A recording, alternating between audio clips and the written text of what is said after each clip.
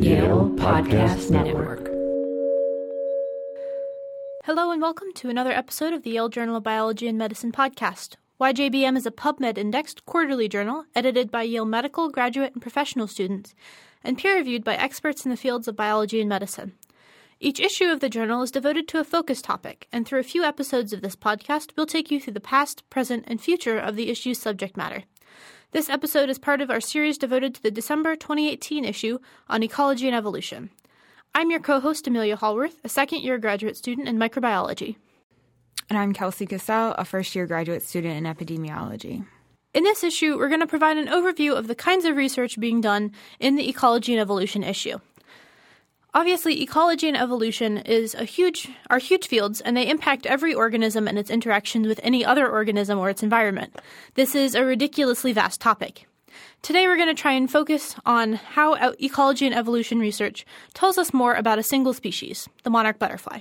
Most of us are familiar with the monarch butterfly. It's bright orange and black, and it's usually the epitome of what a butterfly is. Some of you may even been so lucky as to receive one of those monarch butterfly kits as a child, the ones where you receive a butterfly still in its chrysalis form and you eagerly wait for it to hatch, only to sadly release it the next day. The monarch is also the epitome of insect migration. Monarchs begin their migration from the northern U.S. and southern Canada to central Mexico each fall with help of a sun compass. Their sun compass uses the direction of the sun overhead to maintain a southern direction during flight, as well as their circadian clock to maintain time. Monarchs are sensitive to a variety of external stressors, such as diet. In their caterpillar form, they need to eat milkweed leaves, as well as storms, predators, long migratory flights, and more recently, the threat of habitat loss, both in summer and winter homes. But luckily, monarch butterflies have a variety of evolutionary strategies that help them deal with these pressures. For example, key evolutionary steps have allowed monarchs to evade predation by other insects and birds.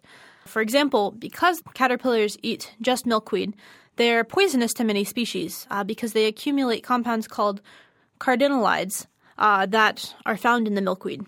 They also warn other species of their poisonous nature because they're brightly colored. As caterpillars, they have horizontal stripes of white, yellow, and black, and then monarchs, as mentioned before, are bright orange and black. In addition to their ways of dealing with this predation, there are also a variety of evolutionary adaptations that help them on their long migration. For example, as their monarch butterflies are feeding on nectar, they store this energy as lipids, which can be used during their flight and also while they're overwintering in Mexico. Additionally, when they fly into the wind, they're able to use less of their stored energy and save more of it for wintertime. Efficient breathing is needed to help monarchs get oxygen to power their wings. Insects in general do not have lungs like we do, but instead they have tubes that carry oxygen into their bodies. So, Kelsie, I'm not sure if you've heard, but I've heard that insects are really small because they're limited in their size because of the amount of oxygen that can diffuse through their body. What I hadn't heard was that many insects, including butterflies, use rhythmic compression of these tubes to move air throughout their bodies. So, for example, they might compress them in a pattern from their head further back to push oxygen in, or the other way around to push carbon dioxide out.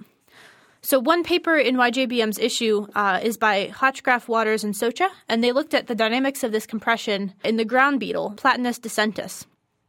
Because really, this isn't very well understood. And they used X-rays to measure the compression and to look at the direction. And actually what they found was that, surprisingly, the compression mostly happened everywhere at once in a synchronized fashion, rather than moving in one direction. And it's unclear what this means for respiration. So although we're starting to understand possibly some of the breathing of insects like the monarch butterfly, there's still a lot more that needs to be done. Additionally, the ability to navigate over these long distances is also critical for migration success. The monarch butterfly's ability to navigate has been an area of interest for many researchers. Like almost all organisms, monarch butterflies have a circadian clock that allows them to sense and respond to light. In order to study this, in 1997, researchers at the University of Kansas used a method of clock shifting where they delayed migratory monarchs by 6 hours and then measured directionality after takeoff. In one of my favorite sentences of this one-page study, the authors ran behind and beneath butterflies to estimate body orientations maintained for 15 seconds or more using handheld compasses. The clock-shifted group showed a clockwise shift in direction and did not maintain the southerly orientation of the control group. This indicated that the circadian clock and sun compass was critical to their southern direction and orientation during migration. Researchers had known for some time that monarchs use sun compasses as well as part of their migration, but what they were unsure of until 2009 was where in the insect's body these sun compasses were located. Internal clocks in the brain controlled similar circadian rhythms in silk moths and Drosophila, but it had been assumed that these could be true for monarchs as well. The alternative theory was that the sun compasses were located in the antennae. In 2009, a study published in Science from researchers at University of Massachusetts compared monarchs with surgically removed antennae to those with their antennae intact. They tethered the monarchs and followed them for 26 days after release. The orientation of flight among the antennaless butterflies was random and covered the full 360 degrees of direction. The authors were also able to show that the clock gene expression did not change in the antennaless or control monarchs, indicated that the effect of the antennae was not because it was required for proper functioning of a possible brain sun compass. The researchers also showed that painting the antennae black resulted in an almost exactly 180-degree shift in flight orientation. These results indicated to the researchers that antennae are necessary for proper time-compensated sun compass orientation in migratory monarch butterflies. So, Kelsie, you say when they painted the antenna black, this shifted the direction. What color are the antennae normally? Do you know? I do not, and I don't remember them saying it. Okay. They might possibly be black, and painting them black was just to cover all of the sensilla that are on the antennae. That's true. It would also prevent the light from getting to them and stuff like that. Huh, that's very cool. I should look into that. In this Ecology and Evolution issue of YJBM, Elgar and colleagues from the University of Melbourne and Beijing Forestry University described the various selection pressures for insect antennae morphology. One role of insect antennae is to measure chemical compounds in the air, but insects vary in the shape and design of antennae, both inter- and intraspecially. The main question this review poses is, what are the pressures that select for the differences in antennae, and what role do these differences serve in olfactory sensing? This review covers both the natural and sexual selection of antennae morphology, how physics and modeling has been used to elucidate the intricacies of the antennae, and even delves into the micromorphology of antennae, as if they weren't small enough to begin with. Antennae optimize rather than maximize odorant receptor interactions because the morphology is under selection pressure for aerodynamic and resource constraints. There are many studies describing the morphology of antennae across and among species, but the authors point out that very few studies discuss how morphology influences the optimization of odorant detection. The general theory is that larger antennae will have more odorant receptor interactions because they can support more sensilla, the sensors. But this is not necessarily always true. This review goes into great depth on the examples found in nature that highlight this theory as well as those that contradict it. So all this research running around in fields chasing around butterflies tells us lots of interesting things about what's going on with the butterfly migration. But it's important to note that not all ecology and evolution research on monarchs occurs in a field. Mathematical models run on a computer can simulate how the butterflies are interacting with each other, with other species, and with the environment. So one example of a model that's been used to look at monarch butterfly patterns is the density-dependent model. So in this model, it's assuming that the birth and death rates of a population are affected by the density of the population, based on the idea that crowding might lead to a reduction in births or an increase in deaths. So basically the idea is that as it gets more crowded, the butterflies are having more competition, and this would hurt the population. And what they found is that in the overwintering sites in Mexico, there was actually a very strong effect for density dependence over individual years. So in this case, having more crowding does hurt the population of butterflies. But you can also use these kinds of ideas and this density-dependent model to look at other reasons for this decline by controlling for the effect that's seen. So in this paper, even after they controlled for this negative density effect on the butterflies, they still saw a decrease in the population over the period. And what this means is that there have to be other reasons for the decline in addition to just the population density. So one example of something that might be contributing to this would be competition for resources with other species. An invasive species, the Japanese beetle, which also feeds on milkweed, might be one reason for this population decline. Another reason is human-related causes. For example, pesticide use, urbanization that leads to loss of habitat, or climate change. it's hard to do experiments on a lot of these things. You can't really set aside two areas and say, we're going to build a city in just one spot. So a lot of the time you have to test predictions on these factors using models, such as the one mentioned above.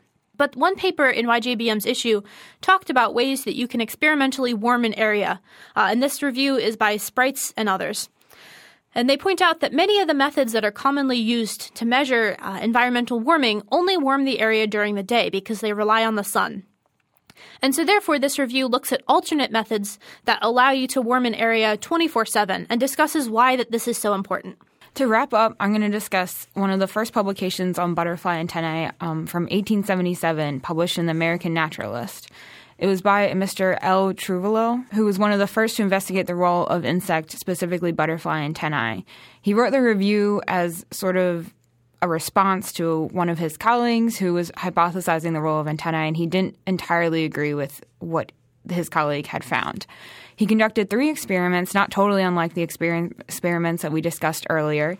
The first was where he plucked the antennae off, and then he tossed the butterflies up in the air to see if they could still fly, and they did. So he recorded that of his 10 or so butterflies, they still flew after plucking the antennae off. The second experiment was where he painted the eyes with India ink, and then he once again tossed them into the air in his house, presumably, or his lab, and then he saw that they could still fly. In the third and final experiment, he plucked the antennae and he painted the butterfly eyes with Indian ink, and he found that they could no longer fly. So that they were bumping into things around his apartment, and he noted which objects they were bumping into in his apartment as part of the science. His final quote in the article was, "So in my opinion, this sense being different from this sense," referring to whatever sense the antennae are able to detect, "this sense, being different from the senses common to the human species, needs a new name so as to be distinguished from and not confused with the sense of smell. It is a kind of feeling or smelling of a great distance by some process now totally unknown." That is a very cool experiment. I feel a little bit bad for the butterflies, but I'm sure it was funny watching them flying around bumping into stuff. So in this episode, we've tried to give an idea of how these big ideas in ecology and evolution, such as evolutionary adaptations, methods of sensing the world, and how to model interactions of a species with other animals and humans, how these big ideas apply to one species. But many of these ideas that we discussed apply to many or all species. Today we highlighted some of the research from the Ecology and Evolution issue, but there are many more papers that we didn't get a chance to discuss in which these ideas are applied to other topics. So, for example, there's an interview about the evolutionary origin of the adaptive immune system. There is an improved mathematical model for mutualism, which occurs when 2 species benefit for each other. There's a review on microbiome evolution and public health, paper on the host specificity of snail parasites. So this should give you an idea that even though we just talked about monarchs today, the fields of ecology and evolution are so much bigger than just monarch butterflies. If you're interested in any of the papers I just mentioned, please check out the issue for free by searching the Yale Journal of Biology and Medicine at pubmed.com. For more information on YJBM or a podcast, please visit medicine.yale.edu/YJBM. There are many people behind this podcast that you never get a chance to hear. Thank you to the Yale School of Medicine for being a home for YJBM and the podcast. Thank you to the Yale Broadcast Center for help with recording, editing, and publishing our podcast. And thank you to the YJBM editorial board, especially our editors-in-chief, Helen Bellinson and Fatima Mirza, and the deputy editors for the Ecology and Evolution issue, Lisa McLean and Paris Yagoubi. Finally, thanks to you for tuning in to this episode of the Yale Journal of Biology and Medicine podcast. We'd love to hear your feedback and questions, so feel free to tell us your thoughts by emailing us at yjbm@yale.edu. If you enjoyed our podcast, please share our podcast on SoundCloud or Apple Podcasts.